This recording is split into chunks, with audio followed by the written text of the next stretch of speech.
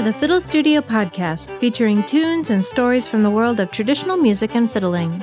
I'm Meg Wobus-Beller, and today I'll be bringing you a setting of All's Quiet from the album Broke the Floor by Meg Wobus and Charlie Beller.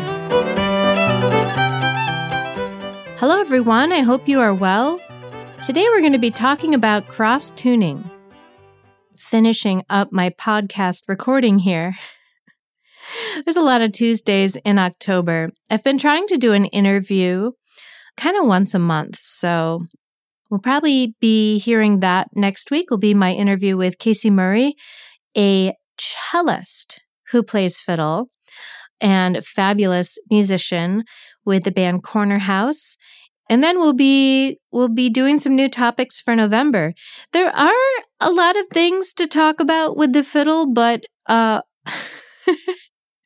my kids kind of tease me that eventually I'll just be writing about like the third finger, the fourth finger, the second finger, because I'll just run out of things to say.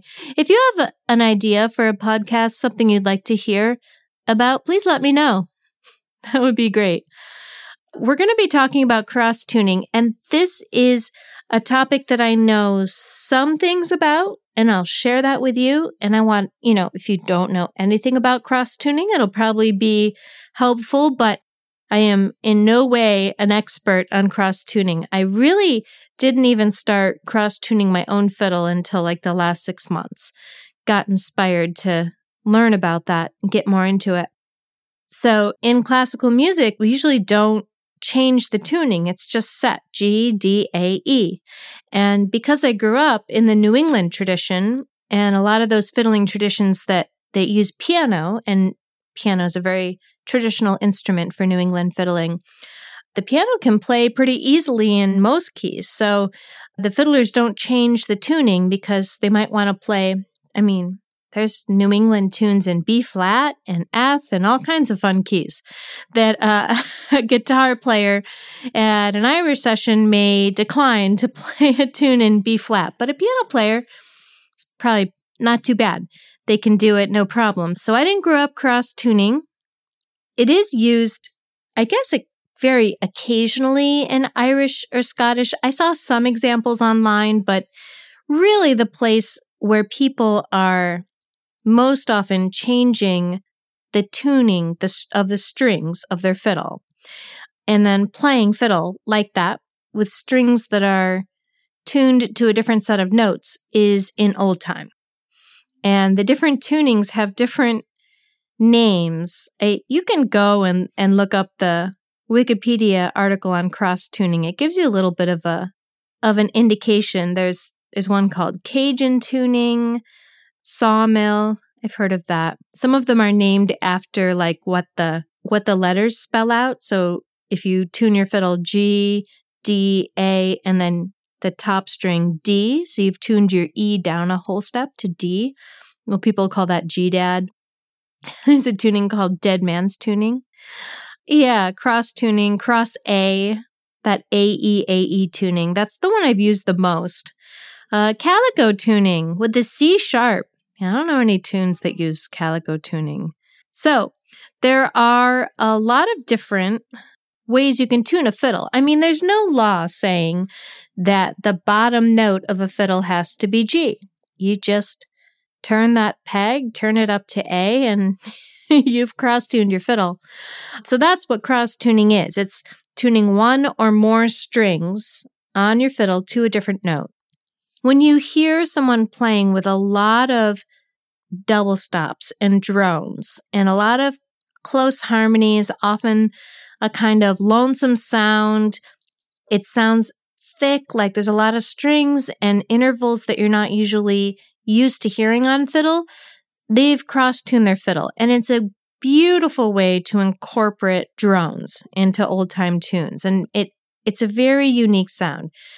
There's a lot of tunes that you really can't get to sound complete without cross-tuning. Or, you listen to how someone plays it, and I'm thinking like, well, I could hold my fingers and do all these complicated double stops to try to recreate that. Or I could just, tune my E down to a D, and then I'm going to have that D drone across the top of the tune.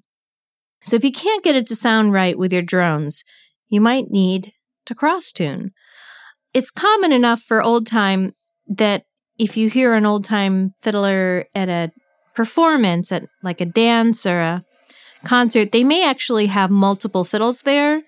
So they'll have a fiddle that's already been tuned up into A, E, A, E. Because when you change the tension of the strings, tune it to a different note, it's going to kind of make the other strings on the fiddle go off a little, and the fiddle's going to have a hard time settling into that new tuning quickly. So that's why people will have multiple fiddles for performing tunes in different tunings. At a jam, usually everyone just stops and says, okay, no more G tunes, we're changing to D, or we're going to A now. And everyone will stop and adjust their tuning.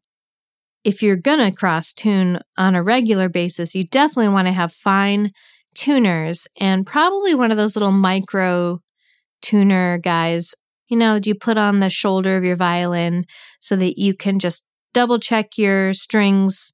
That's really easy to do. And then you've got the fine tuners. So you're not always using the pegs, but you're using these little bitty screws at the top of the fiddle to get your strings in tune. So the alternate tuning, the cross tuning that I'm most familiar with is that A tuning, A, E, A, E.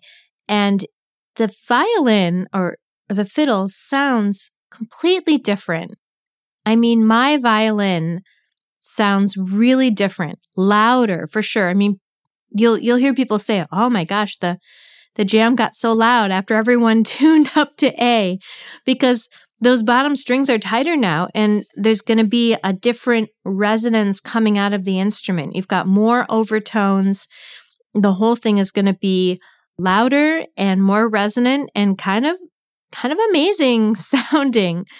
But along with that amazing sound that you're going to get when you cross tune, it is fingered differently.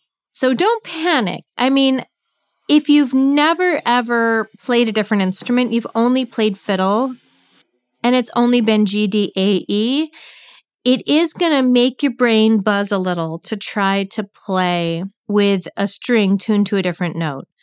But it's not rocket science. It's not like inventing the wheel. If you've tried to pick out a little tune on the ukulele or a little tune on the piano, I mean, it's basically like that. To me, it feels like playing on a slightly different instrument to play cross-tuning. And there often aren't a ton of notes on those other strings. So you just have to get used to yes, the first time you play an F sharp with your one, it's going to feel funny. I mean, if you've done a lot of classical, it's a little bit like playing in second position or something. But you get a feel for it pretty quickly. And then it's just a different way of playing that tune. And you know what? If you put the wrong finger down and a different note comes out, it's not the end of the world. It's just fiddling. It's just folk music. Not too big of a deal. As with all playing by ear, and we talked about this earlier this month, you want to be curious, play around with it. Cross-tuning definitely goes hand in hand with droning.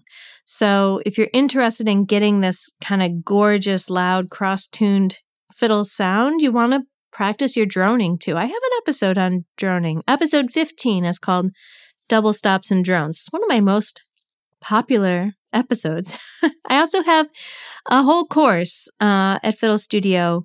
If you really want to dig in and practice all different ways of droning and get a lot of tips for that, you can look up my droning course and learning to drone.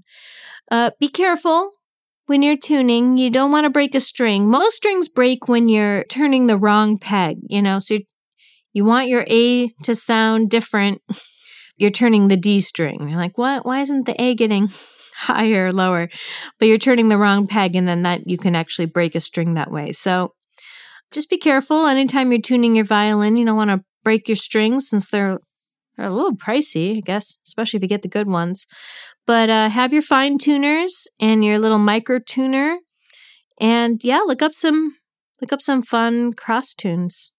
Get your drones happening. Such a great sound. Our tune for today is a jig from my album. This will be the last tune I'm sharing from my album, Broke the Floor. You can look for it. can look for it online. It's called Broke the Floor by Meg Wobus and Charlie Beller. It's on my Bandcamp, megwobus.bandcamp.com, or just look in the description of the podcast. Hopefully I'll stick a link in there. I was thinking about Irish sessions when I was writing this tune and trying to maybe write a jig that would fit in a session that would sound a little bit Irish, or at least not too contradancy. I'm not sure I achieved that. It does have the key switch at the beginning of the B part, which is, frankly, it's a very New England, French Canadian thing. I can't completely shake that, When you're raised in it and steeped in it, I'll always have those New England habits that creep in, even when I'm trying to write an Irish tune. So key change in the B part's a little northern sounding, but it's a little bit like an Irish jig. We'll see. I kind of like that this tune is mostly just a scale. You can do a lot with a scale. It's kind of that D scale, and then I just skipped a note. So we'll hear it now. It's a jig. It's called All's Quiet.